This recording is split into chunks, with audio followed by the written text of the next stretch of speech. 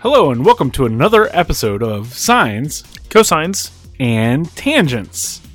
We're on episode 34. This is the 34th time we've had this intro. 35th, as you like to correct me. That's so, true. we're going to apologize. Well, I'm going to apologize, even though you're not supposed to do that or whatever, but our real lives have gotten in the way of us podcasting, and we're only going to have a short, tangential episode this week. Yep. See, Sean's nice and brief to what this is going to be, so... Keeping us focused for a change. Yeah. Keeping us focused. We're going to get started. First, we'd like to address some audio engineering critiques that were made of us. Wholly deserved, by the way. You still got the dongles. You don't need the dongles anymore. Well, I can unplug it and replug it in if you want. No, it's fine. We're live. I watch just- the dongles. So, anyhow, Sean's upgraded his headphones. You do sound a little hot. I'm a little hot. Yeah, I don't know why. It sounded fine before. Not like, strikingly attractive hot, just like you're blowing out my ear. Hot. Sorry. I apologize. It's okay. It's good. That's better. Okay. I think it's just the monitor there. So, Sean got new headphones, I did. so they won't be clinking up against the mic anymore Next time. next time. Because I didn't actually... No, it's Fix the rig. mostly addressed. It's not right up against the mic this time. And they won't click when my jaw moves. We want to bring you the highest quality podcast possible. Yes. We know you guys are coming to us for the high production costs. So, we've addressed that. Thank you for your feedback. You know who you are, and we're dedicated to improving the quality for you. And, we figured after 2 years of this, probably should invest some money. Yeah, and we did upgrade some of the other equipment too, but then that happened, and it was...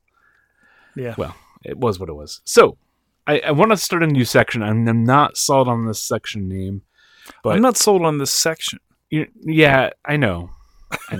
But I recognize that you're trying to freshen things up and I'm trying to freshen things up. And plus, everybody else does it, so why can't we talk about it? But I'm going to make it a little more focused. The section name, and again, it's up for you, the fans, to help determine massage. just how bad it is. Yeah, I was going to say, work out the name. Assume negative intent. Cool. So the section is my dad works at Nintendo. Because he works at Nintendo. He's friends with my uncle. He knows that Super Mario Brothers 4 is going to come out tomorrow. So I don't think it should be your dad because that's too close. It's going going to to be like my dad's friend's cousin. roommate. Now we're into Roommate's boss. Yeah. Because if it's your dad, chances are you could trust it. Yeah. So There's been a couple rumors going around that were pretty solid, and I don't like to report on rumors, but here they are, and we have some evidence of something kind of... Well, the first one, we actually have positive evidence as of today. Yeah. So one is Microsoft and Nintendo are going to be working together to bring Xbox Live services over to the Nintendo Switch.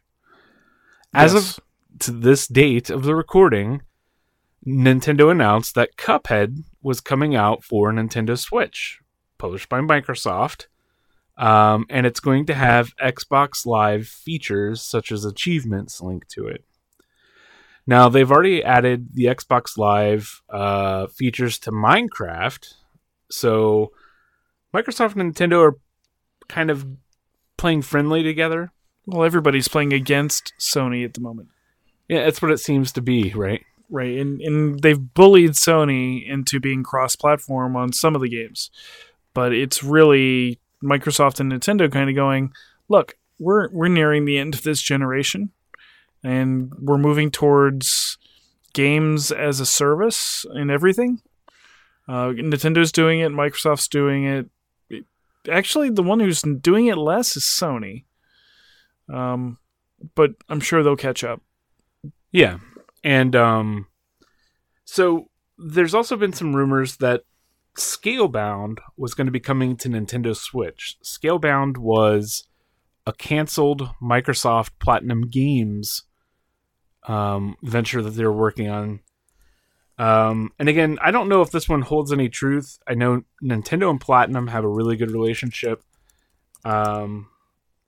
So I don't know. What do you think about this? Do you think Scalebound is going to see the light of day? No. Yeah, neither do I. No, I think its day is done, and Platinum will have moved on at this point. And they already have with Astral Chain, which is coming out in August. So the reason that was spurred was there was a rumor that Nintendo was resurrecting a prominently canceled game, meaning it was published that they had canceled this game and they were bringing it back. So and people went to Scalebound first. There were a couple others that others went to. There was one in the back of my head that goes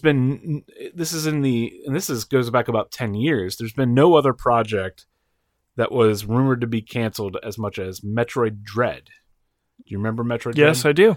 So Metroid Dread was supposed to be the 2D Metroid game to come out for the Nintendo DS. The Nintendo DS only saw one Metroid release, which was Metroid Prime Hunters. Which the best FPS for the Nintendo DS. Wasn't there a Call of Duty or 3? The best FPS for the Nintendo DS. I'm not going to argue that. So what do you think? Do you have any ideas of what a prominently canceled title that Nintendo would be resurrecting would be? You know, I have to kind of admit that Nintendo has canceled, or not Nintendo. Well, yeah, Nintendo has canceled so many titles over the years that I don't have a good feel for this one. I don't know. Yeah. And that's kind of a nice feeling. I want to be surprised.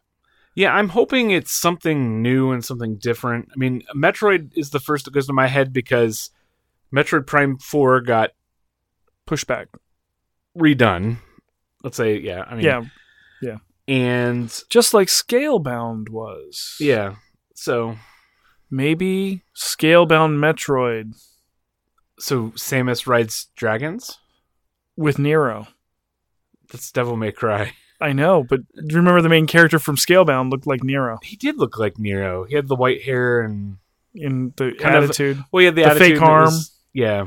You know what? That was maybe that's why. So we're gonna move on. We're moving to tangents, and we've got a bunch for you. Yes, we do. First is Reginald Fils-Aimé is retiring from Nintendo. Isn't he actually gone at this point? April. Oh, I thought it was March. No, April. So what's weird is if you're a Nintendo fan, you know who Reggie is. There's lots of memes involving Reggie, and he's kind of played into those memes over the years with him saying "my body is ready" and him working out. I remember when they brought back the Nintendo World Championships, they did this video with Reggie where he was working out, and it was he was lifting GameCubes. He was running on the track and field pad from the NES, and then he got down on his hands and patted it with his hands, and somebody walked in on him. And then he definitely was an executive who understood the value of joke marketing. Yeah. Well, and here's the thing: is he published a video thanking his fans and showing appreciation for his fans. And this is a time in America where there's a lot of talk about people that are billionaires are unethical and all this. You have this guy who's a CEO of a company. Mm-hmm. He's just runs a business. And he says goodbye to his fans. And people are sad that he's leaving. So yeah, that's pretty rare in America these days. Yeah. You know, nobody was sad when Lee Iacocca left GM. Yeah. And do you remember did anybody say goodbye when Howard Lincoln left Nintendo? Or Carly Fiorino left HP? Yeah. No. So this is definitely abnormal, and he's leaving at a point in his career where I think he's leaving on top, right? Things are going now well for Nintendo. He stayed through honestly, he could have left during the Wii U times. He had no ties. Nintendo of Japan and Nintendo of America are separate entities, right? Nintendo of America has to basically be the cheerleader for Nintendo in America, and he could have just said, "This is ridiculous, guys." So, well, I think in retrospect, we look back at the Wii U and we look at it as a failed experiment. Yeah. But it really wasn't. No. And Nintendo said... It wasn't the Wii, right? No. And it's not the Switch. Yeah. It was the strange embryonic hybrid. It was a stepping stone. Yeah. And it was Nintendo trying to figure out HD. They went into it, and one of the first articles that was published about Nintendo developing for the Wii U was, we didn't realize developing for HD was going to be so difficult and time-consuming. And every Western developer who's been developing for anything kind of... yeah, well. Yeah. Speaking of which, and this isn't in our list, I don't believe, but we're also experiencing GDC this week. Yep. And there were some announcements that GDC will come back to in a few tangents. But, yep. So, for those of us who've been following Nintendo for the last 15 years, roughly, seeing Reggie leave is disappointing. There's a reason that people are going to miss him. Reggie leaving and Iwata's passing, and I think we're on the eve years of Miyamoto stepping back, hopefully retiring to a nice, relaxing life. Because I mean, he's kind of been transitioning to the younger team, Breath of the Wild, newer team, Splatoon, new team, the newer Mario games, Odyssey, newer team. So he's kind of taking that mentorship position and hopefully transitioning. How is Nintendo of America going to replace somebody as iconic as Reggie? I don't think you can. I really don't. So is this a Tim Cook situation? I think we're going to get a Tim Cook. And that's, you know what? Now that I think about it, so if you haven't heard, the successor to Reggie is, what was he, what was his position before? Chief Marketing? Chief CMO, yeah. Chief Marketing Officer. His name is Doug Bowser. And he was hired maybe a year or two ago. And there's been jokes about his name ever since. The jokes already happened 2 years ago, but apparently he's taking over the CEO position now. And people are making those same jokes again, that Bowser's going to be running Nintendo. We're going to get a bunch of Bowser-focused games. And he's played into that joke with his first picture on Twitter of him. You could see a stuffed Mario and Luigi tied up in the background. So he's playing into that persona, and that's great. But I think you have a Steve Jobs, Tim Cook situation where Doug Bowser's he's a little more soft-spoken, but that's not a bad thing. Ironically, for a CMO, he's not bombastic and outgoing. Yeah. Well, and who is the chief marketing person like in the mid-2000s, the woman? I remember. Oh, I can't remember her name. I interviewed her, actually. And that was a weird time for Nintendo, and everything was the best. And it was the GameCube era. Yeah. I mean... So, moving on. Yeah. Hollow Knight. Are you familiar with the game? I am.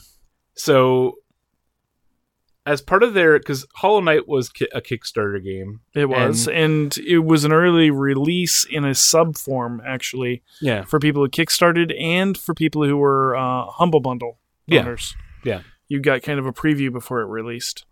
So, in all the Kickstarter goals, they said we're going to add DLC characters. We're going to add like a boss rush thing. They've held true to that for the past couple years, and ever since Hollow Knight released on the Switch last year, it's had this big resurgence. I mean, it released on PC first, but it really didn't hit the mainstream until it hit Switch. And I gotta say, it's probably one of the games I've watched at the last GDC, or not GDC, GDQ, where I really enjoyed watching the strategies and the speedruns. Yeah. Because it's a Metroidvania type game, so you've got your pretty typical platforming and kind of backtracking and all of those elements.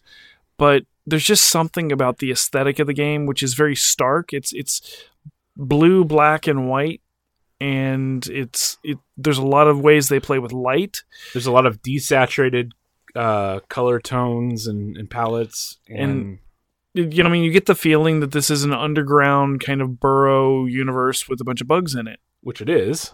And they did such an amazing job. I've never seen anything that made bugs creepy bugs, because there was like a Bug's Life, right? And you had those, Right. but there's been so many weird bugs where it's like they made them cute. Yeah, they didn't really make them cute. They made some of them cute, the friendly bugs, but right. But So anyhow, the scary bugs are scary. Team Cherry, the developers of Hollow Knight, are pulling what I like to call the Yacht Club game swindle. Which is not really a swindle, it's the reverse of a swindle. I was going to say, when they give you something, that's not a swindle. Well, this is kind of them giving us something. I mean, so they've said that one of the characters in the game was going to be a free DLC. Mm-hmm. They've now developed that as an entirely brand new game, full-fledged. And if you know anything about Hollow Knight, it's huge, it's sprawling. There's like 150 different enemy types. Like, there's no, you know how in Metroid where you're playing and it's like, oh, it's the swoopers and it's the follies and it's the space pirates. Every enemy is completely different depending on the area you're in. Well, and their stories are connected too. Yeah. Right? There's a theme. Yeah. So and the even cooler part about this is they're honoring all of those Kickstarter people, and they're going to get this game for free on their platform of choice. So nice. I'm really excited for this. I love Hollow Knight. It's going to be a new character, different gameplay. It looks more movement based than the original. Yes. So it's going to be the Mega Man X to Mega Man sort of what Shovel Knight did with Spectre of Torment, just new movement and. Or to go old school, it's kind of the difference between a Simon Belmont Castlevania and an Alucard Castlevania. I mean, you could say that, but they both kind of just stand on the ground and swipe at stuff. One turns into a bat. Or a wolf. Yeah. Or a mist. A mist. I've always wanted to turn into mist. Anyhow, I'm excited for this. You should be excited for this. We don't know when it's coming out. No. Next on this list is something that Sean was right on. Mark it down. But I'm almost always close to right. Almost always close to right. So, you heard us talk about Titans, which, have you been keeping up with Titans? That's not poisonous. Have you? No, this is a yes or no question. Yes. So you've been watching every episode of Titans. I saw every episode of Titans. Okay. So you know how we feel about Titans, and you can hear from Sean's voice how he feels about Titans. But DC came out with another show on DC Universe for streaming. And this is not Young Justice, which I'm going to watch eventually, Sean. Okay. I watch this. Give me time. Okay. They released a show called Doom Patrol, which I didn't know much about the Doom Patrol in the DC canon. I guess the closest parallel I can bring to you without the space element is it's sort of what Guardians was in Marvel. Even though I would say Guardians were not, they were like B tier, right? At C best. tier. Yeah. This depends on which team of Guardians. Yeah, I mean, right? This is like D tier of DC. Yes. This is Robot Man is not anybody's favorite character. This is some low tier DC characters. And what's great about the show that I can't express to you verbally, or I'll do my best, is it is really funny and it knows what it wants to be when it grows up. Mm-hmm. It has this weird tone of campy, serious drama, comedy, and you've got Robot Man, which what's the character's name? Cliff Steele. Cliff Steele. Yeah. Who was arrogant race car driver who was involved in an accident and wakes up decades, or I guess he wakes up like a year later and finds his brain inside of a giant robot body. Mm-hmm. And that character is played by Brendan Fraser. The universe has provided a vehicle for Brendan Fraser to be back on the screen, which I'm excited for because I love Brendan Fraser. Like I was telling you the other day, I'm not going to say Brendan Fraser's a great actor. No. But he's a likable actor. He plays a big, adorable goof really well. And this plays to his strengths. Yeah. So we've got Brendan Fraser back. Then we have Elastic Woman, Mm-hmm. who is an actress from the 40s, 50s, 60s. I can't remember which decade. 50s. 50s. Rita Farr, who basically gets pushed into a pond, and she's a horrible person. She's a horrible, vain person. Yeah. And she gets in touch with this chemical that basically just turns her into, imagine Clayface from DC, but without the control, and basically all she can do is turn into a giant blob that consumes everything. Yeah, I think that's okay. Well, I don't know that she consumes anything. No, when she was in that town, she was consuming. I didn't quite get that. She she did gain mass. Enveloped. Yeah, enveloped is better. Word? I like that. Then you have what's his name? I always forget the characters because they don't call them by the character names in the show. They're all you mean Negative Man? Based. Negative Man. Mm-hmm. Who Negative Man was a pilot in the 60s? Yeah, it was the 60s. Yeah.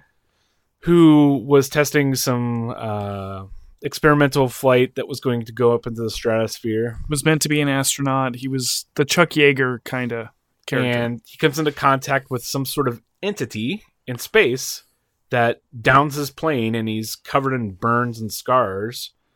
And this entity kind of possesses him and has electric qualities. We haven't found out much about the show about the entity yet. Well, the entity is its own person. Right. That's what I said. It's an entity. Yeah. It's like a Star Trek thing where they consumed by a vaporous cloud sentient being. So you got him. Then you have Jane. Mm-hmm. Crazy Jane. And I think she's one of the most interesting characters in the show. I was going to say this. Diana Gurira, who most people probably first met on Orange is the New Black as one of the, I think it was Flacca's best friend. She was one of the inmates, and she didn't really have much of a role in that show. The biggest problem is that she's actually pretty amazing as an actress. She's playing potentially 64 different roles with this character because the character has a split personality. Right. And they're distinct. Each personality has its own superpower. And we're slowly being introduced to all of these different caricatures of people, which is really what the splinters in her personality are. Right. And we've met 5 or 6 at this point. We've met quite a few, and they're all unique. Yeah. And this is actually a Grant Morrison character from the comic books. And so if you've ever read Grant Morrison's work, you can tell that sometimes he goes a little odd. He's very much a British comic book storyteller. And you said that Grant Morrison had a run on the Doom Patrol. Oh, yeah. He kind of resurrected it in the, I think it was the early 90s. So, and again, I wasn't familiar. So you have those, and those are, what, are those the original 4 characters of They're the Doom not Patrol? the original Doom Patrol, but they're the core of the kind of modern Doom Patrol. Same with the Guardians sort of dynamic right. where they're not the original, but they kind of... Okay. Yeah, there's Mento, and there's a number... I mean, so Elastigirl is one of the core. Chief is one of the core. Right. Which we didn't talk about that. Yeah. Then we have Chief, who is played by Timothy Dalton, who is essentially Timothy Dalton. And Chief is sort of, I'm trying to give another comparison. He's sort of like this mentor father figure to the Doom Patrol, but there's a lot of mystery of what he did in his past and the means he which did it. Right? And what his motivation is. Yeah. Right. You kind of get this like caring person up front, but then you find out he was kind of conducting research and experimenting on serious the Doom Patrol. mad science vibe. Yeah. And he's got all these people that know who he is that kind of shade what he was involved in his past. So, and the team has to do most of the season without him. Yeah, right. Because he's gone missing by the main antagonist of the series, which is played by Alan Tudyk, is Mr. amazing. Nobody. And Mr. Nobody is like I don't know, he's an insane narrator. He's an omniscient narrator. Yeah. He lives he comments on the show as if it were a show and comic book origins and all this. He knows everything. He kind of lives outside of existence a little bit. And he's kidnapped the chief for means we don't know why. He's got some sort of vendetta against the chief.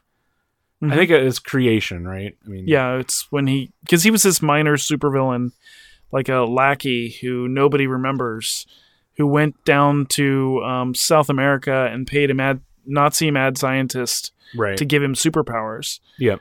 And at the end of the day, it worked. He got superpowers, but he's kind of broken, literally. Yeah. So, and then we have the weird for Doom Patrol.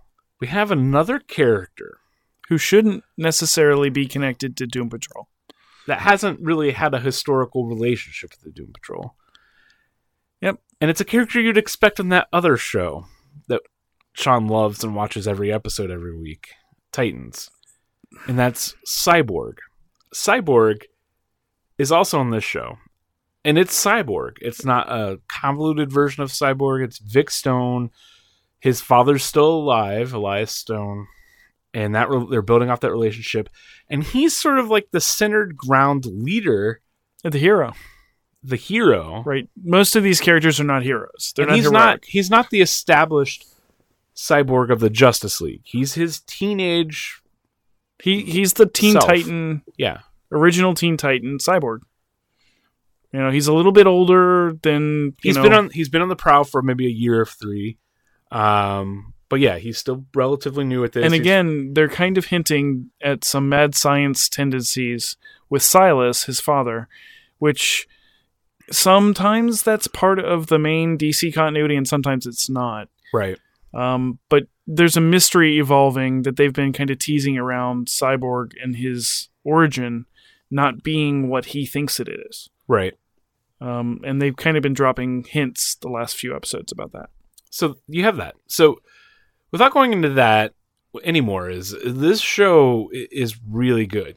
This should be the flagship show for DC Universe with the live action stuff. It really cleanses the palate on everything that Titans was and is. I haven't kept up since the second or third episode we watched. Yeah, that was a good time to stop. And like I said, it just has this really cool tone. It's well shot. The music in it is great, and it never takes itself too seriously. And every time it starts to get a little bit serious, something completely absurd happens. Yeah, and Brendan Fraser's catchphrase in the show is basically "What the F." Yeah. If he doesn't say it at least once an episode. Yeah, I've been trying to keep track of that. So I think we both are saying we highly recommend this. Yeah, if you're looking for a reason, considering DC Universe, at least for the back catalog, this is something new that's definitely worth watching. Yeah, and it's a good complement with things like the HD remaster of Batman the Animated Series and the new Batman Adventures, which I don't actually recommend. But it's a lot of fun, and right now DC shows need to be fun. And we'll see. We're about 2/3 of the way through this season, and then we'll get some more Young Justice for the back half of its 3rd season. And then after that, we should be getting Stargirl as the next season. Stargirl? Yeah.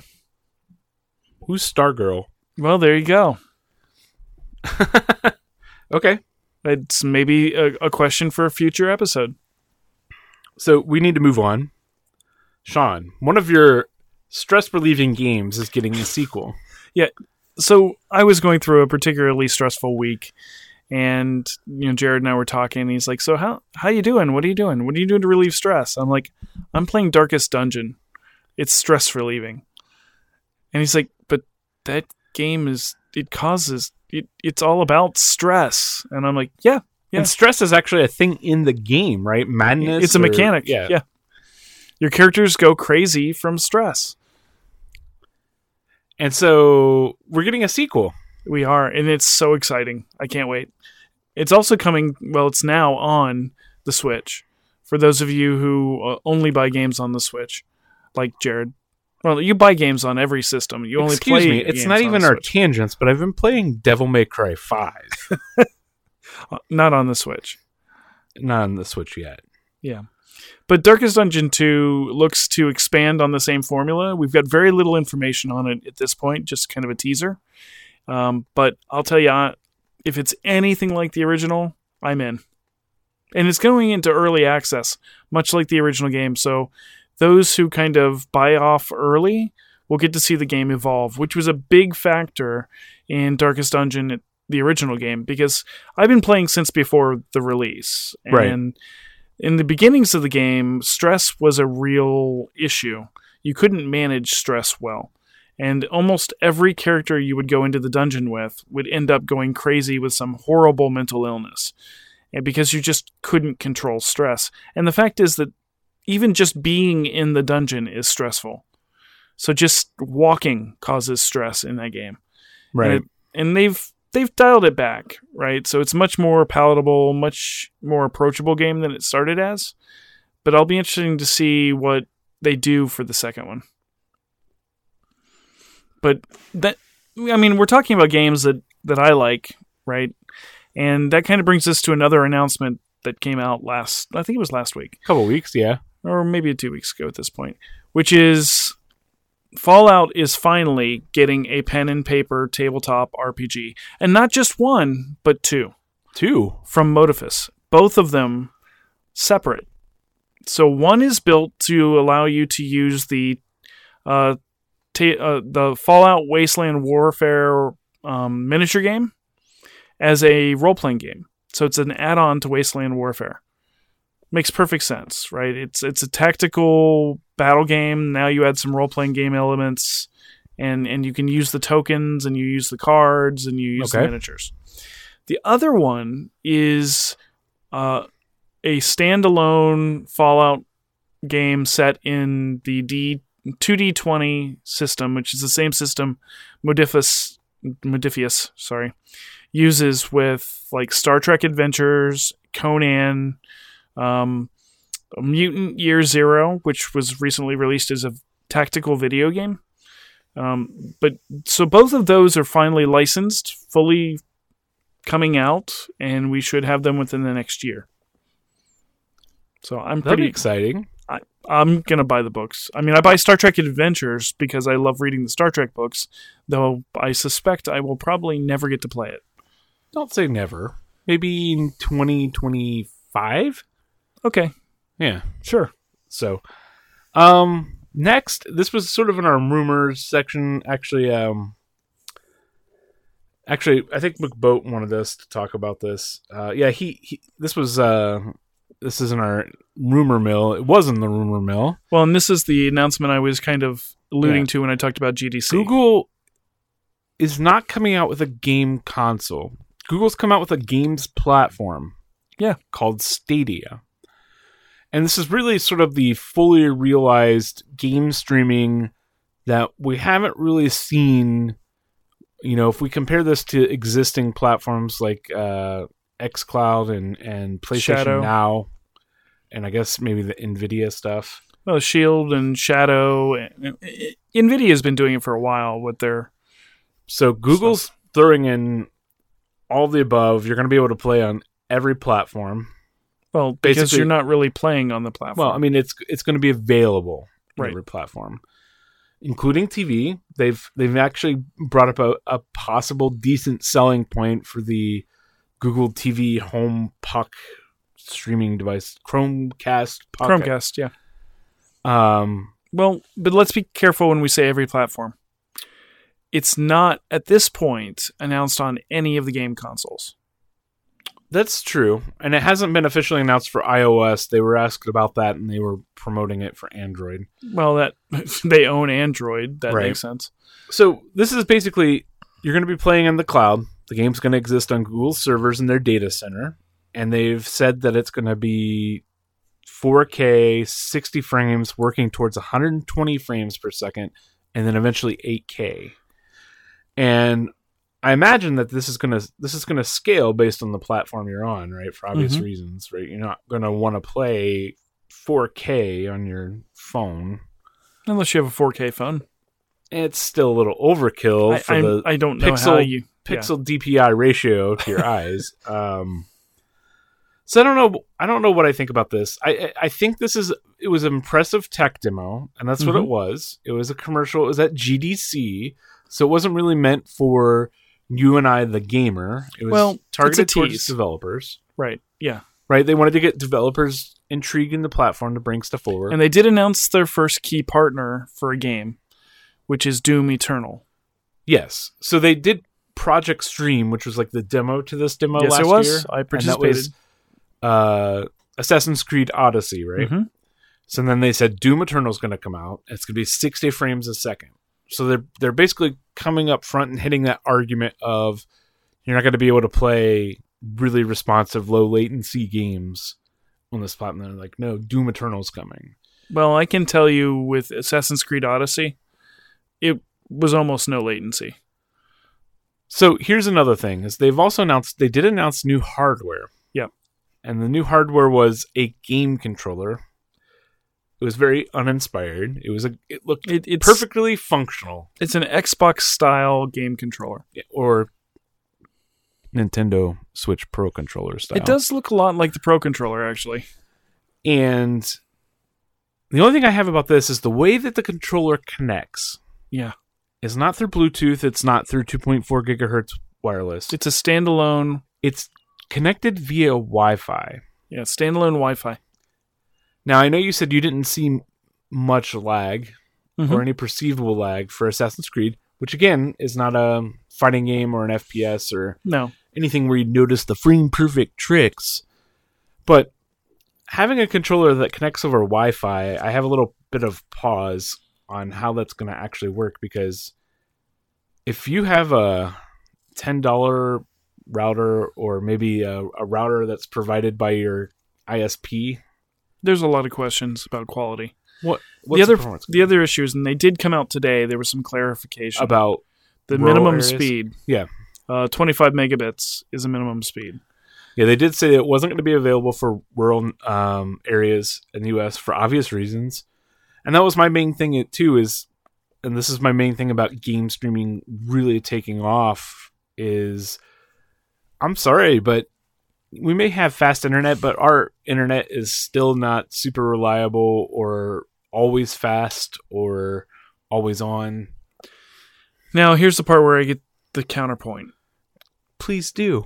The majority of people in the United States live in urban areas. No, yeah, and that's true. And the biggest selling point, somebody asked, what's their hook with this?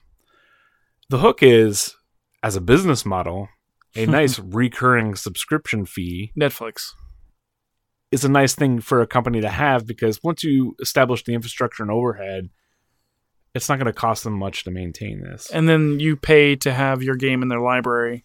And they're going to get the fees from the developers. Yeah. So they're going to double dip. The other thing is for the consumer. Now, you even more than me, are willing to invest money into keeping up a gaming PC. Mm-hmm. I still keep up with all the consoles as they're released, right? And I get those stupid $80 Switch Pro controllers, which are not worth $80. And I have 5 of them now. But for another person that may be on a budget, $20 and maybe a $50 controller or whatever it may be a month to game that's with the latest attractive. releases, it's kind of attractive. And then you never have to install a driver. You never have to do an update. It's updated from the cloud. I mean, as long as you have a consistent, internet connection and a device that you can display it on, it should be a good experience. Yeah. So I, as a game collector, and the whole concept of games as a service, I think this is an additive. I don't think it's going to replace yet.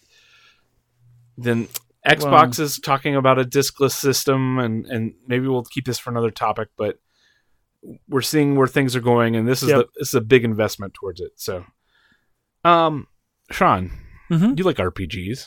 I do.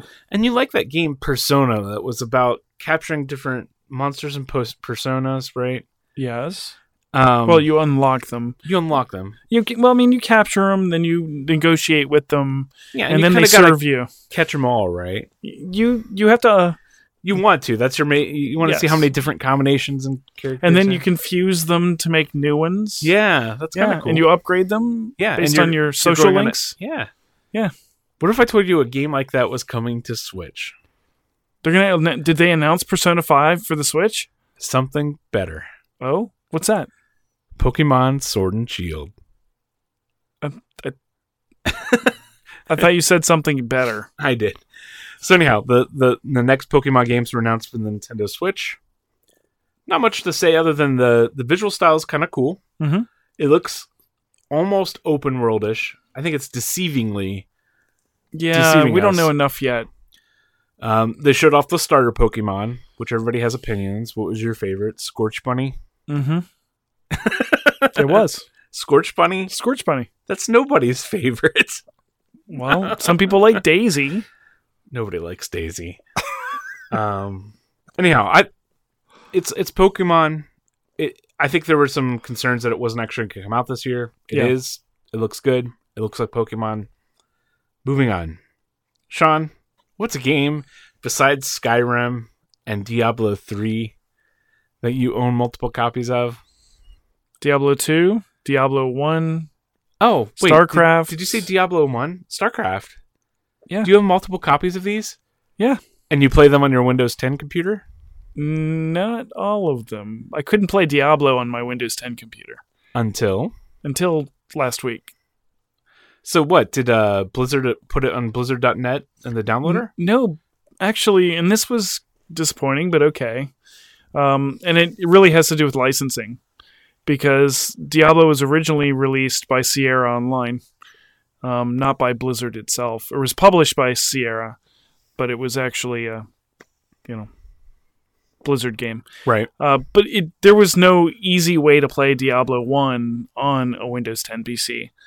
And instead of just moving it over to Windows and making it work like GOG does for a lot of things, they actually worked with Blizzard to enhance the visuals. So you can actually do anti-aliasing, parallax scrolling. There's anisotropic filtering. Right. They've upgraded the sound. They've upgraded the performance. And you can choose to play classic or you can play the upgraded, which also has dynamic screen resolution.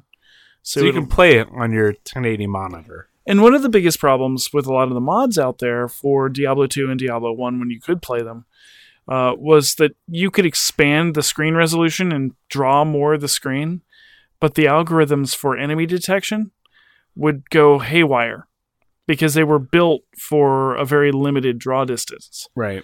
And so that's another one of the things they fixed is you can have a bigger display field, and it doesn't mean that you see every enemy and they just stand there waiting for you to get close to them.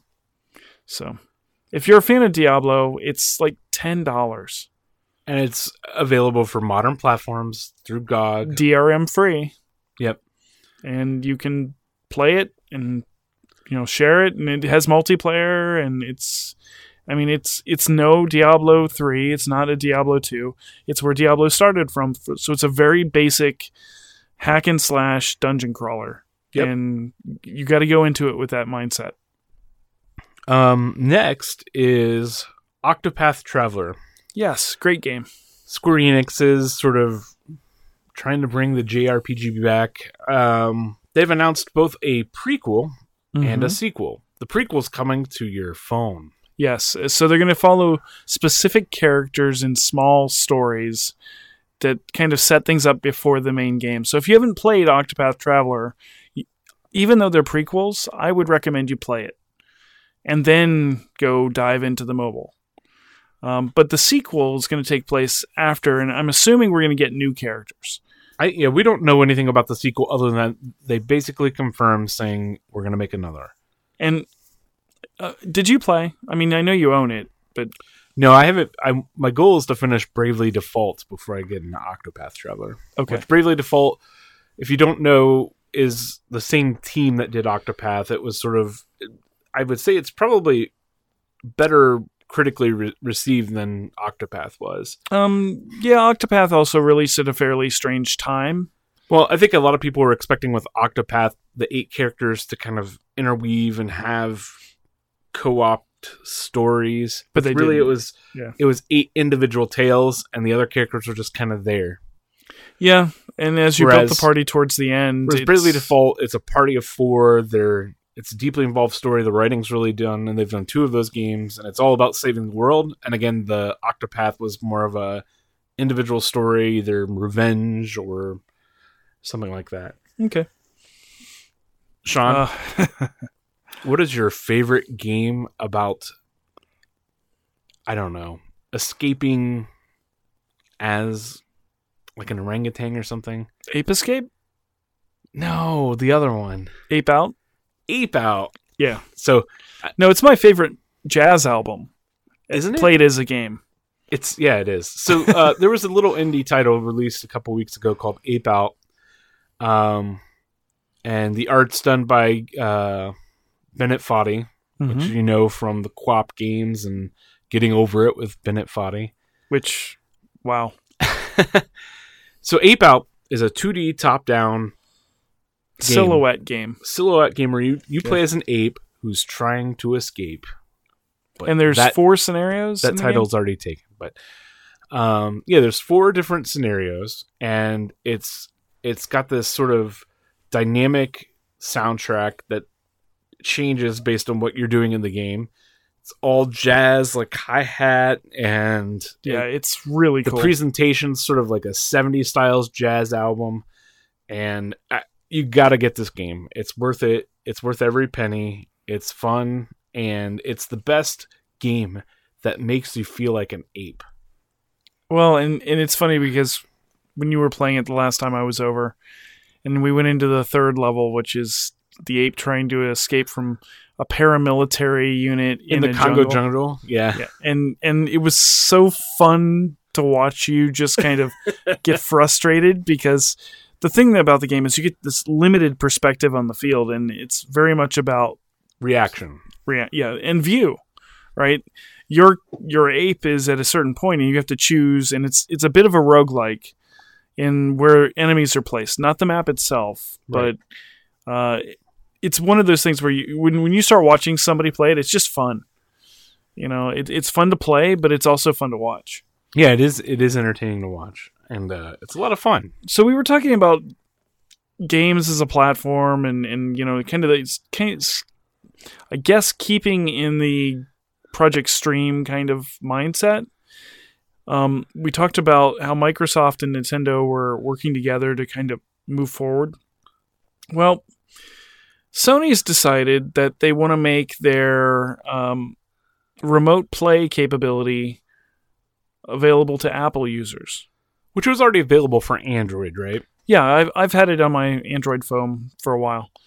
I never use it. It's not something I think is practical, but I guess people use it? I don't know.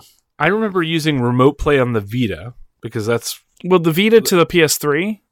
And PS4. Okay, yeah. But there you have a controller. The PS3 was not good. The PS4 was okay. And I do have better Wi-Fi now than I did, but it was still, for being on the same network, it was not good.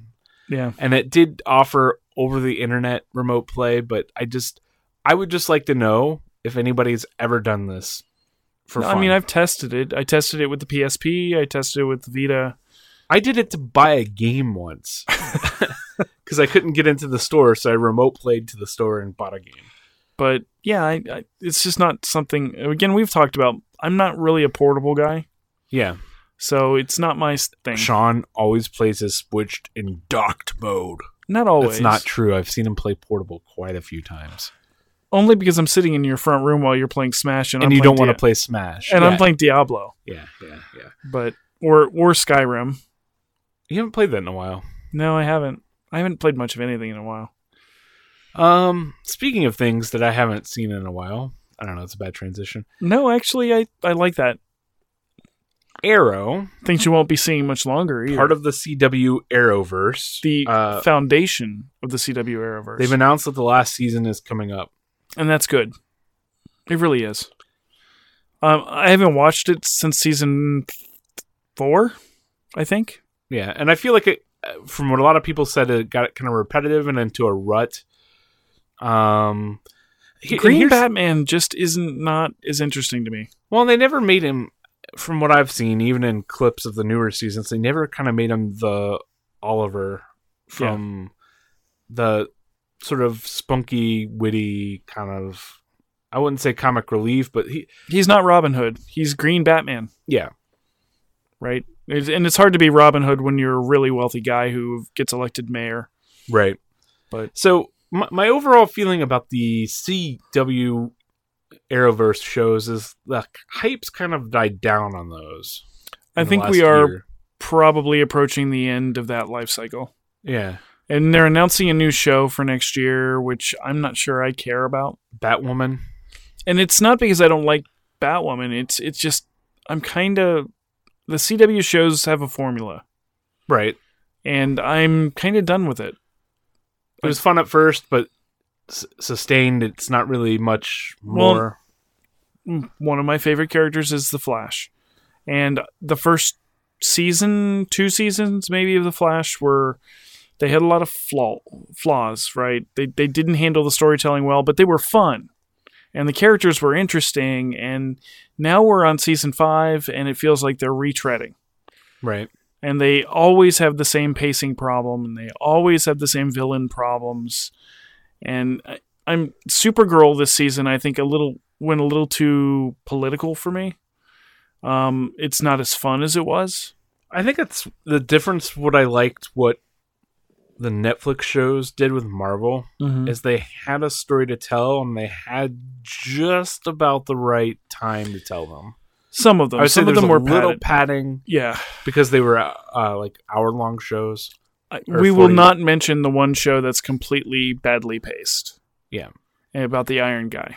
Yeah. But yeah, I'm not sad to see Arrow go off. And it sounds like what they're doing and what they set up this year with their big crossover is they're setting up the Arrowverse for kind of a next generation. Having Ollie make a deal with the Monitor as he's being told that the Crisis is coming, which DC comic book fans know about the Crisis on Infinite Earths. It's been teased since the first season of The Flash, right? When Barry walked into the time chamber and saw the note that he disappeared in a red mist in the Crisis event. And it's been a key part of what they've been building up to this season on The Flash as well. I really think instead of losing The Flash and Supergirl, who were originally died in the Crisis, we're going to lose Ollie. He's going to sacrifice himself. So we'll see how it goes. Okay. So, Sean, we planned to record this a week or so ago. We did. And things didn't work out well. But I had a surprise for you. Oh. Really? I woke up. So, Captain Marvel released last weekend. Yeah, it did. And I had plans that Thursday and Friday. And Sean saw it. You saw it that Thursday, right? Thursday night, opening night, 7 o'clock. Like, we got to talk about this. And it's like, Sean, I haven't seen it yet. I want to spend time and watch it and talk about it, so we have differing perspectives. And I did something to surprise Sean. I got up at 8 o'clock on a Saturday. And if you know anything about me, you wouldn't know that I even know that there is an 8 o'clock in the morning on a Saturday. Yeah, and we've joked about this before because during the work week, you're up by 7:30. Yeah. But on the weekends, you will sleep till 1 or 2 sometimes. Sometimes. Yep. So that was touching that you would do that for the podcast. So I got up. I went and saw a 9:50 showing of Captain Marvel. And Sean had some other plans and said he'd be over around 1. And he had I even played it off and said, man, I'm really tired. I woke up. I don't know if I'm ready to do the podcast. You were over and you had no idea. I was just like, you're like, you just woke up, didn't you? And I'm like, yeah. Well, because that's usually the response I get when I call you around 11 or 12 in the afternoon. Anyhow, I saw Captain Marvel, and I'd like to use the remainder of our time to talk about it. Okay. So, what did you think? I think Captain Marvel is merely an adequate film. Adequate. Meaning there's fun parts. The character setup is okay.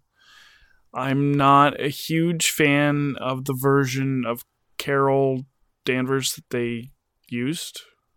So here's what I think about it.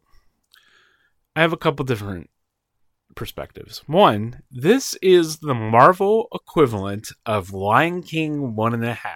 Oh, okay. So that part we can agree on. And what we got out of this film is it was sort of the film that nobody really asked for, but it filled in a few gaps in terms of the time period of the MCU. We got a lot of insight into Nick Fury. Yes. I wasn't expecting it to focus on him as much, and I love everything they did with that character in that film. And we'll preface it. Yeah, we'll come back to talking about that because that's one of the areas you and I differ. Okay. The other thing I don't like that they did is since they were kind of making this sort of referential film that fits in the MCU, is they didn't really give Carol enough time to develop as a character. We kind of jump into Carol's timeline in the middle, and I'm going to go ahead and hit this right now. We're going to spoil something. So, just so you're warned. Yeah, we get Carol, who thinks she's a Kree. She's been infused with Kree blood. Mm-hmm. And she goes by Veers. And Jude Law, what's his character's name? God, you asked me too quick. I can't remember. Anyhow, that's sort of her mentor, trainer. She's part of a squad, basically a hit squad. I guess what would you say their operation is? They're Star Force. They're not a hit squad. Star Force. Okay. They're Kree Special Forces. Yeah. So this is during the Kree Skull War. Mm-hmm. And if you know anything in Marvel history is the Krees and the Skrulls. Jan Rog. That was not what you said at all. Yeah, not even close. It's okay. The Kree are very militaristic. They're Spartan. Yeah. And they don't really care gets who in the path of the war. It's about the war. And the Skrull are kind of the same. They're kind of depicted as deceiving and deceptionist. And any big Marvel lines that have come out in the comics, the biggest one was Secret Invasion, which the Skrulls invaded Earth and kind of took positions within the Avengers, within S.H.I.E.L.D. And it was more just Skrulls, and this is a concept they didn't introduce in this film, and they have a lot of room to now that Marvel and Disney and Fox are all the same. Right. So Fantastic Four is now under Disney. Super Skrull. Is Super Skrulls, right? Because the whole concept of the Secret Invasion was that they replaced superheroes. And the Skrulls that we didn't know were our favorite heroes for a long, long time. Right. This was something that paid over the course of years that they kind of hinted at. This is kind of cool comic book storytelling where the hints were seeded in the, 40 issues back. And then when you look back, you're like, oh, that's why that person acted that way. Yeah. So anyhow, back to the film of Captain Marvel. Yep. We're introduced to Carol, or Veers, initially, and she's a sort of she's very human, but not. She's trying to kind of conform. I think she's very wooden. She's very wooden.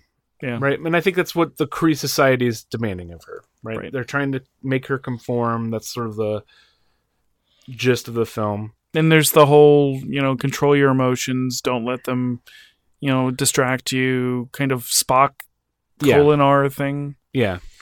So we're doing that, and then through circumstances, she's thrust to Earth in the middle of the 1990s. At a Blockbuster Video. And the normal cliched jokes that you were expecting to hit are hit. Yeah. And somebody said they didn't like them because they were too cliche, but I think they were pretty well executed for what they were. Yeah, I think so. She's in a blockbuster. There's some Top Gun references. She asks for communications equipment. Somebody points her to a Radio Shack. Here's a fun little movie trivia that I learned about Captain Marvel.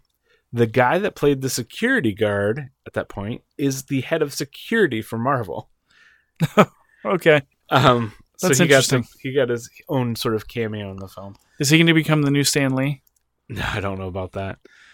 So she's thrust to Earth, and sooner than later, she's kind of introduced to Nick Fury, agent of S.H.I.E.L.D., kind of early into his career in S.H.I.E.L.D., with his partner, guy like I... First day on the job. Day on the job, Coulson. Well, and I will say Coulson is wonderful in this film. And what was weird is, the thing is, they de-aged both Coulson and Fury. It's Samuel L. Jackson, and I have to say, it was really well done. I never looked at... It wasn't as creepy as when they de-aged Robert Downey Jr. Yeah. I never looked at Fury and said, oh, I could totally see this. But I can't say the same thing about Coulson. There was just something slightly off with Coulson. I don't know if it was his hair or what, but every time that I looked he had at him, hair. it was just kind of weird. So what I thought was off was not the visuals. It was the characterization of Nick Fury. We'll get to that. Let's get into Carol, and then we'll come back to Fury, just so we stay on point. What? Okay. No? Well, no. It's fine. We can talk about the least interesting character in the movie. So yeah, I guess I'll just say this. I don't think they fleshed out Carol enough. We never really felt her motivations. We never felt, she was basically... They overused the amnesia trope. Yeah, the whole point of the film is she's trying to remember who she was, and we're not really shown enough of who she was, other than she was in the Air Force, and then there's a scene with Mar-Vell where she kind of does a sacrificial moment to prevent the bad guys from doing bad things. It was just a one moment, one-off. We never really saw her develop in the Air Force and kind of push her way through. And that's my core problem with her character in this film. But we did see one thing that I think they capitalized on fairly well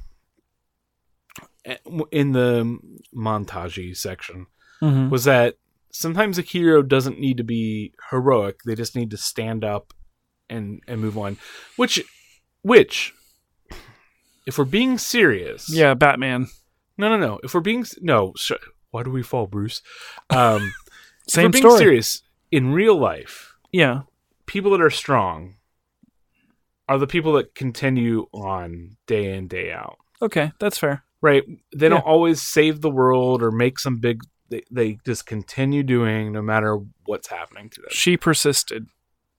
I thought that one exact line, nevertheless, she persisted when that happened. I mean, that did cross my mind. Yeah. So I wasn't as dismissive of that. I think, she wasn't as fleshed out. I agree with you on that. But my biggest problem from a storytelling angle, she never really has to overcome anything in this film. And when you see her at the end, when she comes into her full ownership of who she is, there's no sea change. She's effectively reacting the same way. And then I want to touch on it real quick, and it's me quibbling a little bit. The power level that she exhibits in this film. Bring this up. I don't care about power levels. I think people focus on them way too much. And again, it wasn't... She just went through the ships. She didn't shoot all the lightning bolts to blow them. They didn't have their shields up, and she's an independent... Iron Man could have done the same thing. I agree. And she's supposed to be stronger than Iron Man. But he never did. Yeah. And that's where my problem is. I never felt that she was going to be able to defeat an entire army. I mean, it was She did. She defeated an entire invasion fleet. They retreated. Okay. She didn't because they lost 2/3 of their If ships. they wanted to continue war, they could have. But they weren't even hurting her. Yeah, but they would have... And so that goes back to there's no challenge. Right? She doesn't get knocked down in that fight. It isn't a great... Even when she's fighting with her allies who turn against her, there's no moment where you ever feel like she's going to lose. I would agree with that, but And if you know that, there's no stake. I want to argue with you, but I can't right now. I'll have to think about that. I don't think it's as bad as you're making it out to be. Okay. Like, during the film, it was enjoyable. I felt that her powers were kind of, she always had that power within her, was I think, part of the point. But to your point, that the stakes were kind of low, I knew that going in, it was going to be a low stakes film. They have to set it back in the MCU in the middle of the timeline. They can't really change anything because the world doesn't know about superheroes. Right. Yeah. And she's not really a superhero. Right? She's an alien soldier. Well, that's the other thing where I think I like what they did with the divergence of what they did within the comics, and they kind of brought the Tesseract into the picture again. Mm-hmm. Which I don't know if you liked or didn't like, but so they kind of filled in some gaps of where the Tesseract was after Howard Stark, but before Project Pegasus in Avengers. But we knew where the Tesseract was. It was at the bottom of the ocean. No. Howard Stark picked it up at the end of Captain America. Mm-hmm. The first one. Right after he crashed his ship. Yeah. We know from nitpicky people like me that Howard Stark was looking into the Tesseract because of Iron Man 2, when Iron Man mentions Project Pegasus, right, as what he's working on. His little notebook where he's going through Daddy's mementos has a picture of the Tesseract. Yes. And in Avengers, when he's getting the briefing on Loki and all of that, he gets a briefing on the Tesseract and everything.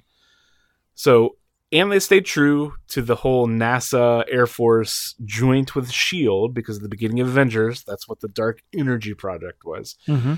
I just think it's weird that Marvel was just like, I'm going to take this for a minute up to space in my secret ship that nobody knows about. Because nobody knows I'm an alien? This object's cataloged and has check in, check out, right? I mean, that was the weird part, that it was just sitting up there. But I like how they brought the Tesseract back into it was the first MacGuffin of the MCU. We're going back to the 90s. The MacGuffin's still there. Yeah. And it was the catalyst for her powers. So let's get to the good part of this film. The great part of this film. Yeah. Nick Fury. It's a buddy cop film with Nick Fury and his feline partner. Yeah. Because, well, you know what? Yes, I want to talk about this, but I'm going to really quickly just going to insert. There are two other characters in the film that actually need some mention before we dive into the funnest part. Okay. Which is Maria and Monica Rambeau. Yeah, those were the two. They kind of helped flesh out Carol's journey, so to speak. They were totally much more likable and just they're human, personable. Now, I could go on to a diatribe about Monica Rambeau being the actual first Captain Marvel of a female gender. I mean, Billy Batson was the first. Isn't it weird? I was thinking about this the other day. Two Captain Marvel films. Shazam is actually coming out like the next month. Yeah. And the Captain Marvels are coming out the same year. The same year. Even though it's not Captain Marvel anymore, but still. Yeah. So weird. But I do want to give some credit to the actress who played Maria Rambeau. She actually humanized Carol for like 3.5 minutes in this film. Yeah. Yeah. Well, and the stuff with the memories and stuff, what was the daughter's name? Monica. She's Captain Marvel. Who becomes Captain Marvel / Pulsar / Quasar / Photon Spectrum. And has her name stolen twice by Captain Marvel Jr. Oh. Genus Vel. Anyway. Nick Fury. Now, you said earlier that you had some concerns about his characterization in this moment. Yes. We're getting fresh on the beat Nick Fury, so to speak, right? They allude to him being a spy in the Cold War. He said that's what he did. Which we've set up previously. And he mentioned like Budapest and Belgrade. And all these other... And he says he likes bees, which somebody then pointed out and referenced another I think it was Captain America Winter Soldier, where he mentions another B place. So I love those little tiny continuity things. I guess my problem is that I look at the story we get about Nick Fury in Captain Marvel versus Captain America. Yeah. And they just don't feel like the same person. No, I think they do. So I think what they did in this film that I really, really, really liked is, and it was especially at the end there, is they humanized Nick Fury. They kind of brought the mythos of Nick Fury down a peg, right? He's not this super serious guy always. He is, but he kind of, you know, when he's introducing himself to Carol, it's never Nicholas, it's like it's Fury. Right. He's like, it's Fury. It sounds cool, right? I mean, and then at the end,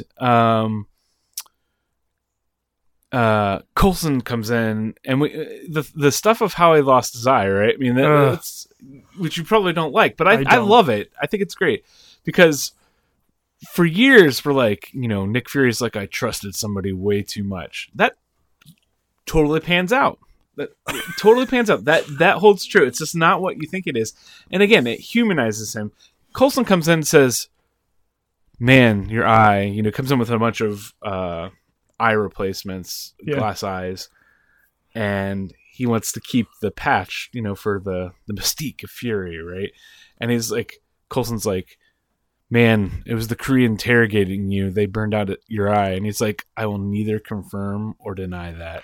Yeah, so he builds up that mythos. And again, how it happened was just so off chance, but I mean, it kind of builds up that, you know, he's keeping secrets about himself that kind of build up Fury. And you may or may not like that, but I loved it because it kind of builds into Sam Jackson as the character, and he becomes the man with the plan, right? And we see, and again, I don't know how you felt the whole callback to the Avenger name.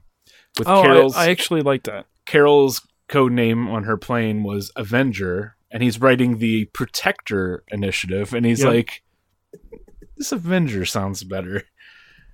And we get the Tesseract, and we get his formation of what is going to start driving him, right? Mm-hmm. And what's going to drive him in S.H.I.E.L.D. is he knows there's bigger and badder things out there. I don't know. I love that. I think it might grow on me, but I mean, it was definitely. I think it wasn't what was expected, right? We've seen Fury, and again, I think he's had his badass moments. But we kind of get. I don't know if it was their intention with this film, but it felt like they shot it like a '90s film. I think that was from the cinematography, very similar to what I think we're going to get with Wonder Woman 2. Yeah, with the '80s vibe, mm-hmm. And even the scene where they're fighting in the ravine in the plains, and I'm like, is this not Independence Day? And doesn't she drags Yon-Rogg across the desert? I'm like, this did you do that on purpose? Because if you did, hat tip. Yeah. So I loved. It felt like a '90s movie. His character kind of felt that '90s movie vibe. I guess take it at what you will. I thought that characterization was well, and Goose, the Flurkin, yes, MVP of the film. Yeah, and you know, the one thing we didn't talk about is the quote unquote villain. We talked about the Kree-Skrull War, and Ben Mendelsohn's Skrull leader, right?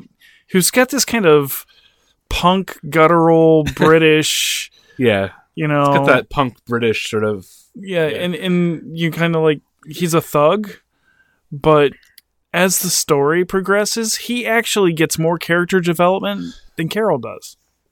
Agreed. And again, I think that's one of the things about the film is it felt like just an ensemble film, and Carol's just kind of there. Yeah, well, the real villain is basically the war, right? The war has ravaged the universe, and you have basically Mar-Vell was providing a sanctuary for some families of the Skrulls. And we get a depiction of the Skrulls that I don't think we've seen much of in other media. Maybe We've seen it in some more modern Marvel comics. Yeah, but I mean, like with the Skrull War and the invasion and the everything with the Fantastic Four, they're always depicted as these just evil. Well, they were. Yeah, right. They were shape-shifting goblins. Yeah, effectively. And obviously, we've gotten much more serious. And there was that loose thread in my heart where I'm waiting for them to show like a super Skrull. Yeah. In this film, and I'm glad we didn't get that. Yeah. It leaves some room open for Captain Marvel 2, The Marveling. The Marveling. I still think there's room. Maybe we'll get into it. Is Secret Invasion's on the table now? You've got the Skrulls introduced, and I think that'd be a good thing to seed over the next phase or 3. Or we introduce the Fantastic Four and we bring all of that together. Yeah. I mean, the Illuminati can happen now. Oh, that'd be cool. We can send Hulk off planet. I mean, a lot of these actors, the contracts are ending up. We're not going to get, and we were talking earlier off the episode about what my hopes are for the MCU and how nobody's going to die and they're just going to be in the peripherals. But,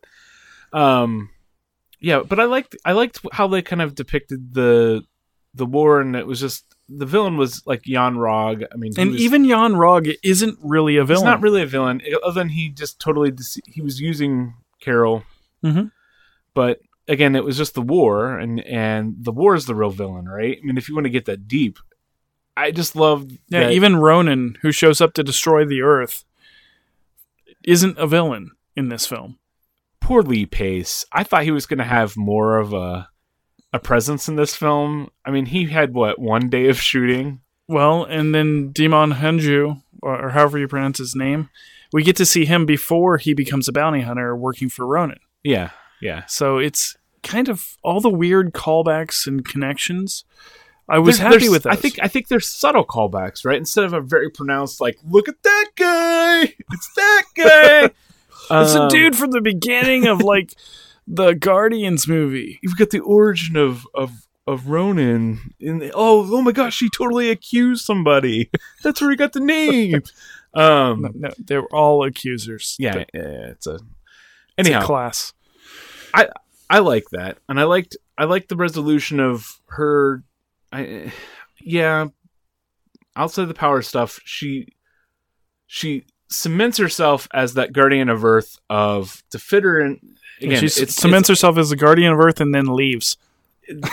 With the Lion King 1.5 premise of, why would Nick Fury call her, right? Which is what we saw at the end of Infinity War. It's like, we've had the invasion of New York, we've had Ultron. Nick Fury's like, whatever, we'll figure it out. This is the one time where he's like, okay, yeah, calling her.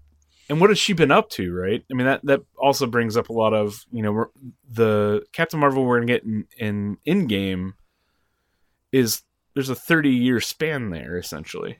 And she looks the same. Well, Kree blood and all that, they addressed that in Agents of S.H.I.E.L.D. with resurrecting Coulson and all that fun stuff, so that's believable. It is.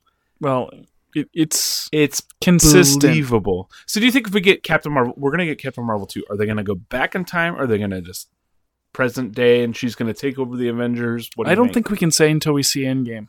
Yeah. If they actually come out and just say, here's what I was doing. Yeah.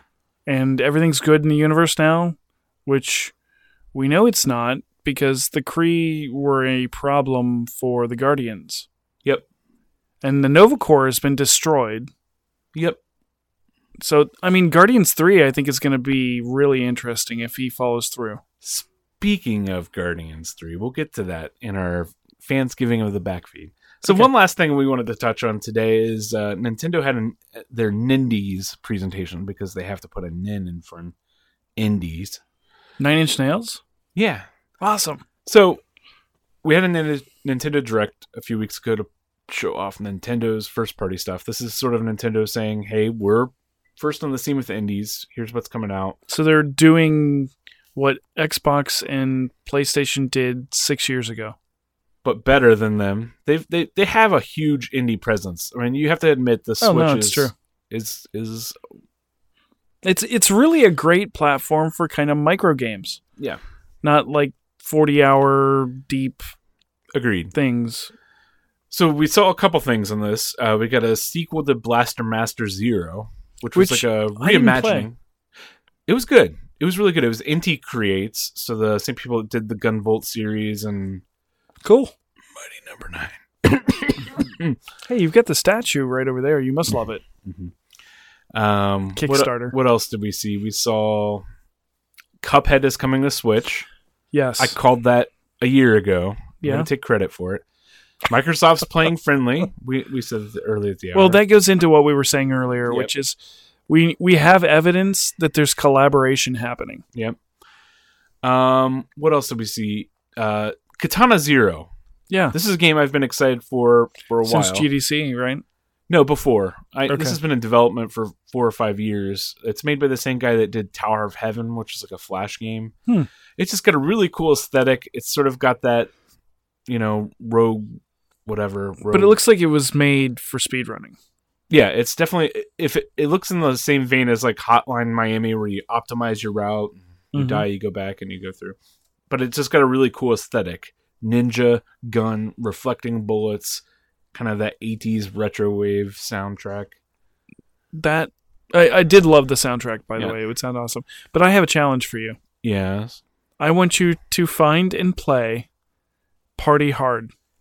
Oh, that's Alex's favorite game. And is there a sequel already? There is a sequel. So that's the game where you have to find inventive ways to kill yourself. No. Or to kill everybody at the party, sorry. You have to kill everybody at the party. By turning on the gas stove or whatever, and you have to blend into the party. You're a serial killer at a party or in a club. Is that the first one's on Switch, right? I think it is, yeah. Yeah. Okay, I will put it on my list to do. Yeah, I want to hear your perspective on it. Why do you mention that other than just the general premise? Because you mentioned Hotline Miami. Oh, okay. And they have a similar aesthetic. Okay. Not the same, right? Similar, yeah. But, yeah. So the last thing on this list is out of left field sort of announcement. Mm-hmm. We see what looks like a sequel to Crypt of the Necrodancer, which is a rhythm-based roguelike dungeon crawler. Because we need to add all those together. Yeah. It starts off that way, and it looks like a 16-bit upgrade. The first one's sort of like an 8-bit version graphics. I just played it. It's 8-bit. Okay. You're not going to argue. So we get like a 16-bit I've played upgrade. it too. I have it on the PS4. And then a little chime comes in. Sorry. That was not your best musical impression. Well, yeah, whatever we're going to do. You're supposed to have sound cues on that magic board of yours. Hey, this is supposed to be a quick episode, all right? 2 hours in. It's a Crypt of the Necrodancer Zelda crossover game that's its own game, and the developer has said it's going to be as much as a sequel to Crypt of the Necrodancer and a Zelda game. And it's got a very stylized look with all the enemies from the Zelda games, and you can play as Link or Zelda, who has her powers from Smash with Din's Fire and Nehru's Love and all that stuff. And it's going to have 30 Zelda tracks that you can play to. I don't care. This is going to be great. I'm going to get it. I'm horrible at rhythm games. Take my money. So, yeah. Yeah. I thought it was exciting. I thought it was really cool that Nintendo's giving out their license to an indie developer. This is the first. Well, we're seeing Nintendo do a lot of different things in the last more few and weeks. more. Like we had Hyrule Warriors with the crossover, and we've seen them hand the license over to Ubisoft for a tactical Mario game. Yeah. So, anyhow, thus concludes our tangents. Let's go to the main topic. There isn't one. Okay. Not last. Fans giving of the back feeds, Sean. Kyle called in, and in our last episode, we talked about the short film that Pixar did, and he agreed with you completely, and his wife did as well. See, I'm not as completely crazy. No. Kyle might be. We'll see. We have another fan, the Boa Fett, listener of the show. Thanks for listening. If you do listen, or you're just coming to my Twitter post, this is the real test. Alpha 7-3 is the code. Anyhow, he commented it's a late comment, but Halo is coming to PC the Master Chief Collection. Yes, it is. With Reach. With Halo Reach, which it's not really the Master Chief Collection anymore because he wasn't in that game. Yes, he was. Oh, yeah, you're right. Technicality, but he wasn't in ODST. No, he wasn't. Yeah. But that was an add-on anyways. It's coming to PC, but it's not coming through the Microsoft Game Store. It's coming to Steam. This really, first off, bothers me, but second off, baffles me. It's weird. And it said that it's not gonna be I forget what the name of the program is. It Microsoft Anywhere? Yeah, it's not. It's not gonna have the cross-play, so I have to buy it save. again if I want it. Yeah. And you is do that too. Is that really the reason you think they did it? Is if like we release it in the Microsoft Store, people are gonna they want to pay for it again. I think so. I think there's a point to that. Well, and it's Halo. The last Halo, I played Halo on PC. That's the first time I played the first Halo was on PC, not yeah, the it was Xbox. Gearbox. Yeah. Yep. So I still have that disc somewhere. Interesting. McBoat tweeted, "There are rumors about Sony acquiring Take-Two." Yeah, I don't think so. And he says, "What's the likelihood of that happening with GTA and Red Dead, which Take-Two is a subsidiary of Rockstar, or no? Rockstar is a development. What was the last thing that Take-Two did specifically? I'm not sure. Yeah, but sports games, I think. Yeah, NBA 2K. So do you think with Microsoft buying all of these studios that Sony's going to start purchasing up more? Because Microsoft kind of went on a shopping spree last year. Yeah, but I don't think Sony's hurting for first-party studios. No. And I think that their approach is high-quality first-party games and then well-supported third-party games. Yeah. I don't see them trying to do what Microsoft is doing. Well, Microsoft's kind of... I don't know. I think they've written off the Xbox One era. And they're kind of going to be hitting next gen a little harder than they I think did. so, yeah. Lastly, from McBoat, he also tweeted, James Gunn is coming back to direct Guardians of the Galaxy 3. So some interesting things about this came out today, which is this actually happened months ago. That doesn't surprise me. And they held it because he didn't want to disrupt the positive press around Suicide Squad 2, which he is still doing. Which is now confirmed to be an entire rewrite. Yeah. And has no ties to the original. Thus making the first one, beta version? Well, I think DC is still ready to throw everything out. But they're going to have the same actors. Like, this is kind of weird for continuity purposes. Is you're going to have it's still Jared Leto as his weird Joker. No, thank you. Still have Margot Robbie as Well, this will be her third film. Yeah. Because the Birds of Prey and the Spectacular Emancipation of Harley Quinn. And then we have Idris Elba as Deadshot. Okay. Which, I mean, any Idris Elba we can get on the screen. We're going to cancel this Suicide. That's a callback. So, one of my favorite Idris Elba movies. It doesn't surprise me that, I mean, they don't want to totally dismiss Suicide Squad 2, right? I mean, no. Him coming over to DC was sort of like DC, like, hey, we'll take him. Well, but we've already seen it. Yeah. I mean, Joss Whedon did it. Yeah, but I was talking cinematic masterpiece, The Justice League. Yeah, but there's a difference though. He was coming on to write and direct Suicide Squad 2 from scratch, whereas Joss Whedon was kind of thrown into an awkward position of script doctor. Yeah.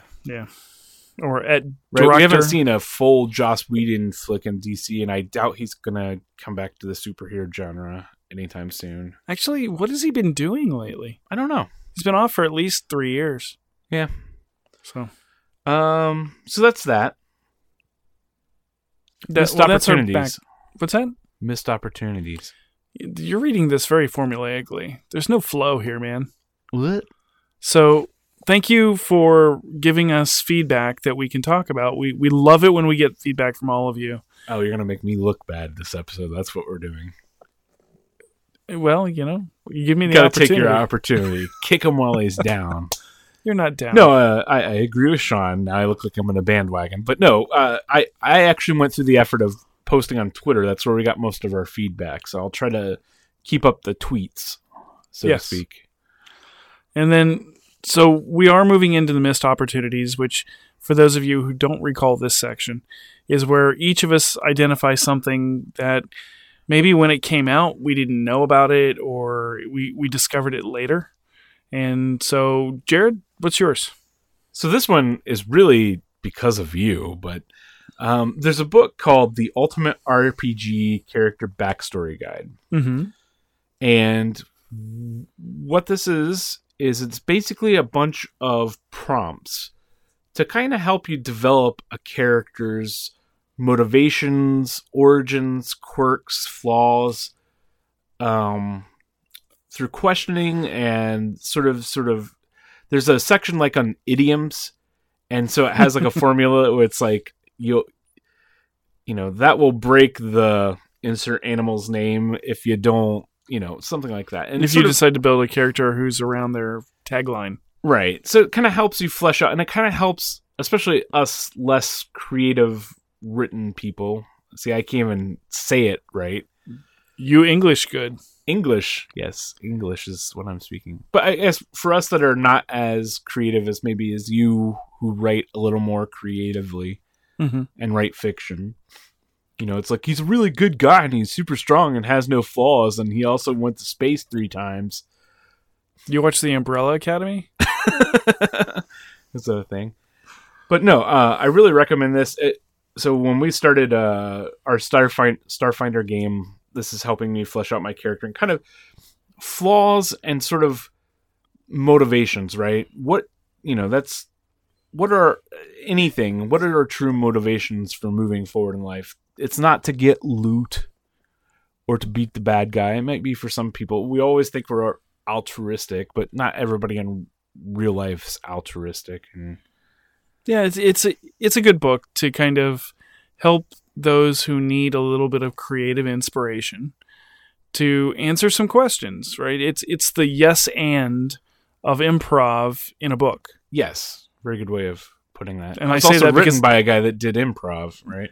Yeah, and I say that because I just finished rewatching Arrested Development and all the Tobias stuff. Yeah. So it's fresh in my mind. So, Sean, what's your missed opportunity? So this week's missed opportunities are very literary in nature, it appears. I read books.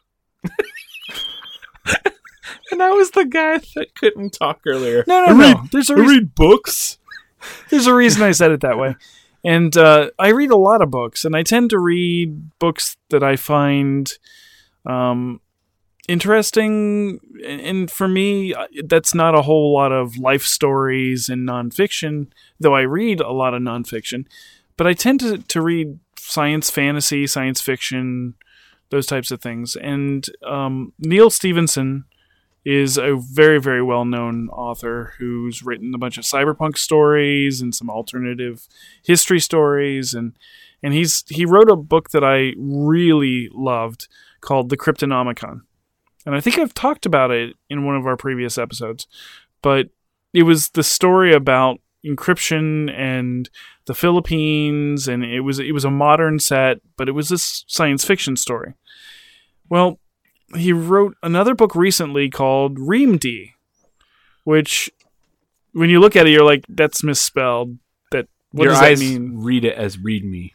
And it should, because it's actually key to the story, right? And what I found is that this is a novel that is a multi-character novel. There's a lot of action taking place in multiple places with multiple main characters.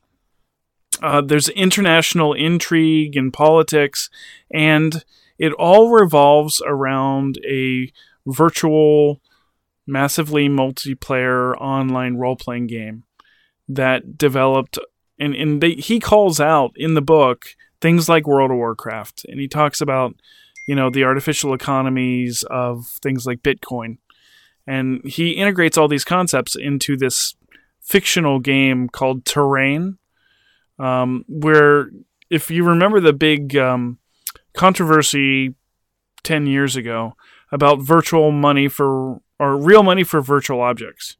So you could buy a space station in Second Life for $1 million, and it was your space station. It kind of takes that idea a little bit further, but it's not what the story is about.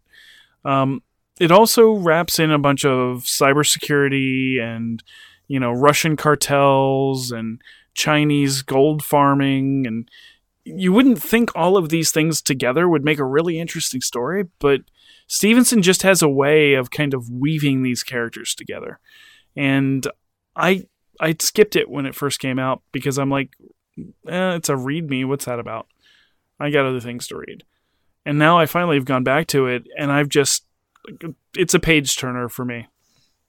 And I convinced you to buy it. Yep, I got it. And I think you're going to enjoy it. It'd be interesting to see if you have a different perspective once we get there. So, with that said, we should probably move into our one section of the podcast, starting out with our classic One Dumb Thing. And I'll go first this week.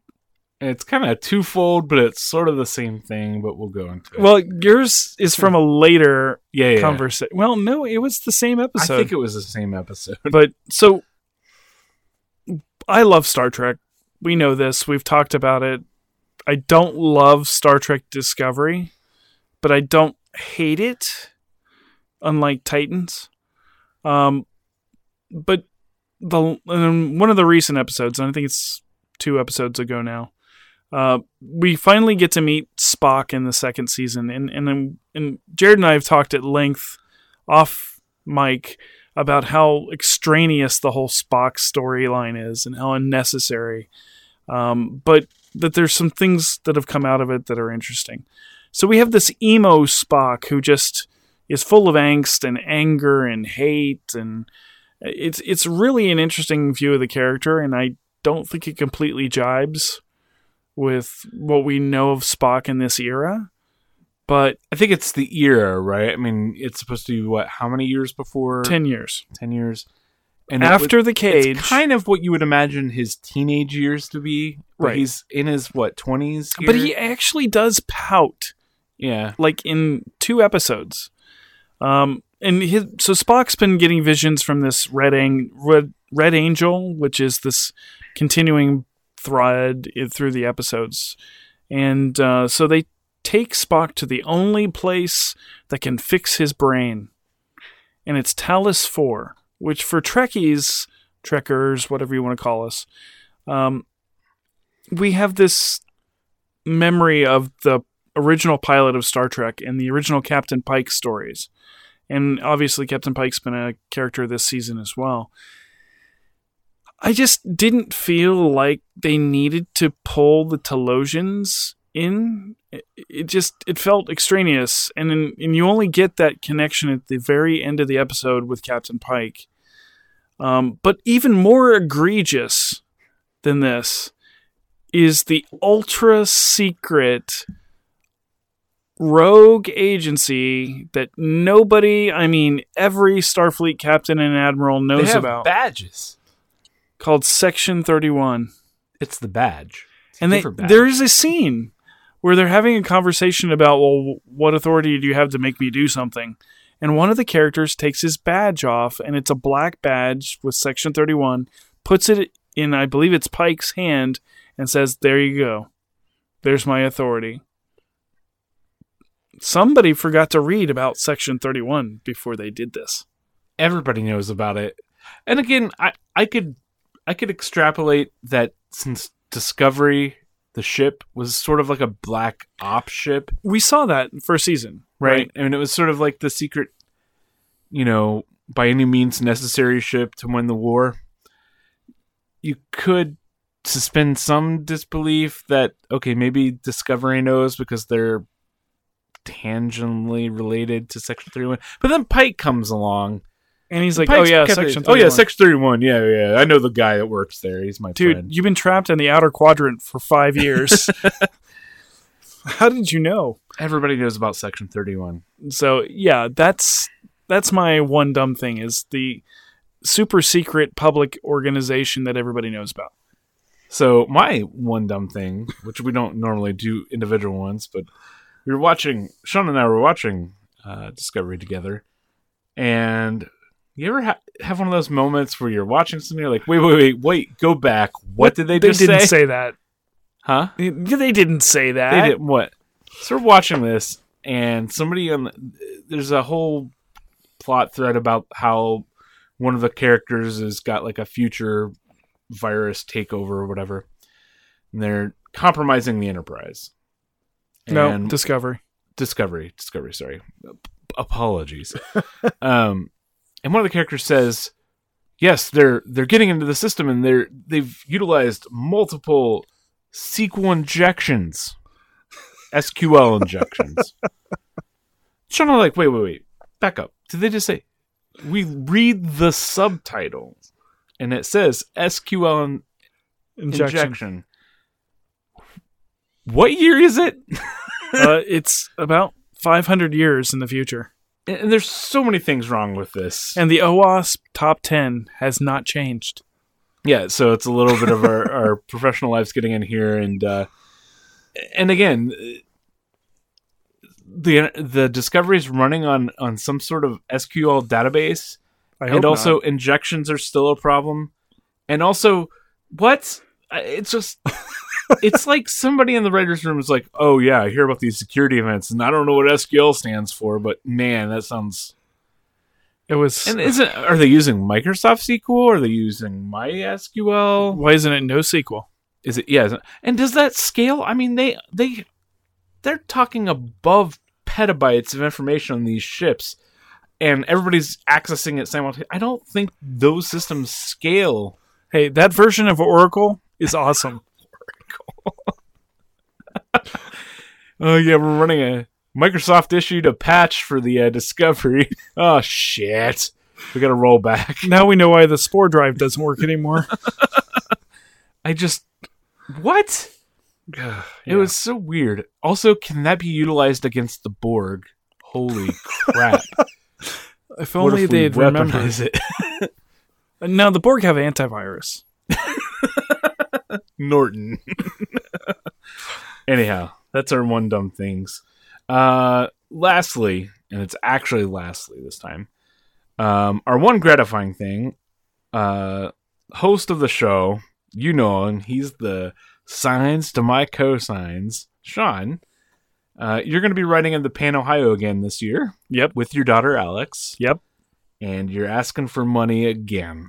We're begging. Please, give us money. Can you, maybe for some of our newer listeners, explain what the Pan Ohio is and what the charity's for? So, every year for the last 8 years now, I've been involved in a charity bicycle event, which crosses the state of Ohio from Cincinnati to Cleveland or Cleveland to Cincinnati. I've done both directions. This year we're going south from Cleveland. We'll start in Cleveland, go to Worcester, Ohio, end up in Westerville. And then from Westerville we go to Springfield. And from Springfield we end up in Cincinnati. Over 4 days, 328 plus miles, all on a bicycle. And we're trying to raise money to sponsor the Hope Lodges as part of the American Cancer Society, which are organizations and places where people undergoing cancer treatment can stay with no cost while they're close to the hospital and with good care and good support and friendship, and their family can stay. And it's really an amazing service that the American Cancer Society provides. But as a cancer survivor myself, I want to make sure that we recognize that research is really the foundation of dealing with this group of horrible diseases. And the only way it happens is through grants and the donations of kind people like yourselves. And it doesn't have to be a lot of money. It's whatever you can afford, because I can't think of anybody in my life, obviously, who hasn't been touched by cancer. last year when we rode was really special because Alex lost both of her grandfathers to cancer last year. I'm obviously a survivor. We've got multiple people on both sides of the family. And it's a potential problem that she has to look forward to, right? Because some cancers are hereditary. And so if nothing else, I'm raising money to help an organization that could potentially minimize the impact of cancer in her lifetime. Yeah. It's a really good charity, and you've done this how many years? 8 years? This will be 8? Actively writing, 7. this will be 8. So, you're out there, and it's awesome. It's an awesome thing to do, and it's I think, hopefully we can get you guys to your goals. So yeah, we've posted the link in the show notes. If you guys have anything to contribute, like Sean said, any little amount matters, and this is a good cause. So, well, and then the other thing I want to say is that if you're interested in, maybe you can't donate, but you can donate your time. Volunteer. Absolutely love volunteers. Volunteers are the reason we're able to do the ride. And even if you can just give a few hours to work at a water stop, and you'll see that the people who do this ride are not just doing it because they're, they want to get on a bicycle and ride. Almost everybody associated with the ride that I've dealt with in the last 8 years has a personal story, and they love to talk to people about it. Yeah. So if you can't give money and you can give time, if you follow the link that's going to be in the show notes, it'll also give you the opportunity to volunteer. Okay. So that wraps it up for this tangent full episode that was supposed to be short, and well, we didn't do it. Maybe next time. We don't do so well with that target. It's like we want to talk about these things. Well, we've had a few weeks off too. I think it's just a lot of pent up podcasting. So yeah, we'll get you down to like 2-hour episodes at some point. I think that's where we're at right now. Cool. All right. Anyhow, thank you for listening. If you haven't already, follow us on Facebook, 4score7pongs, Twitter, 4score77pongs, or our website, 4score7pongs.com. We have a Twitch channel. Maybe we'll do something with that someday. Thank you for listening.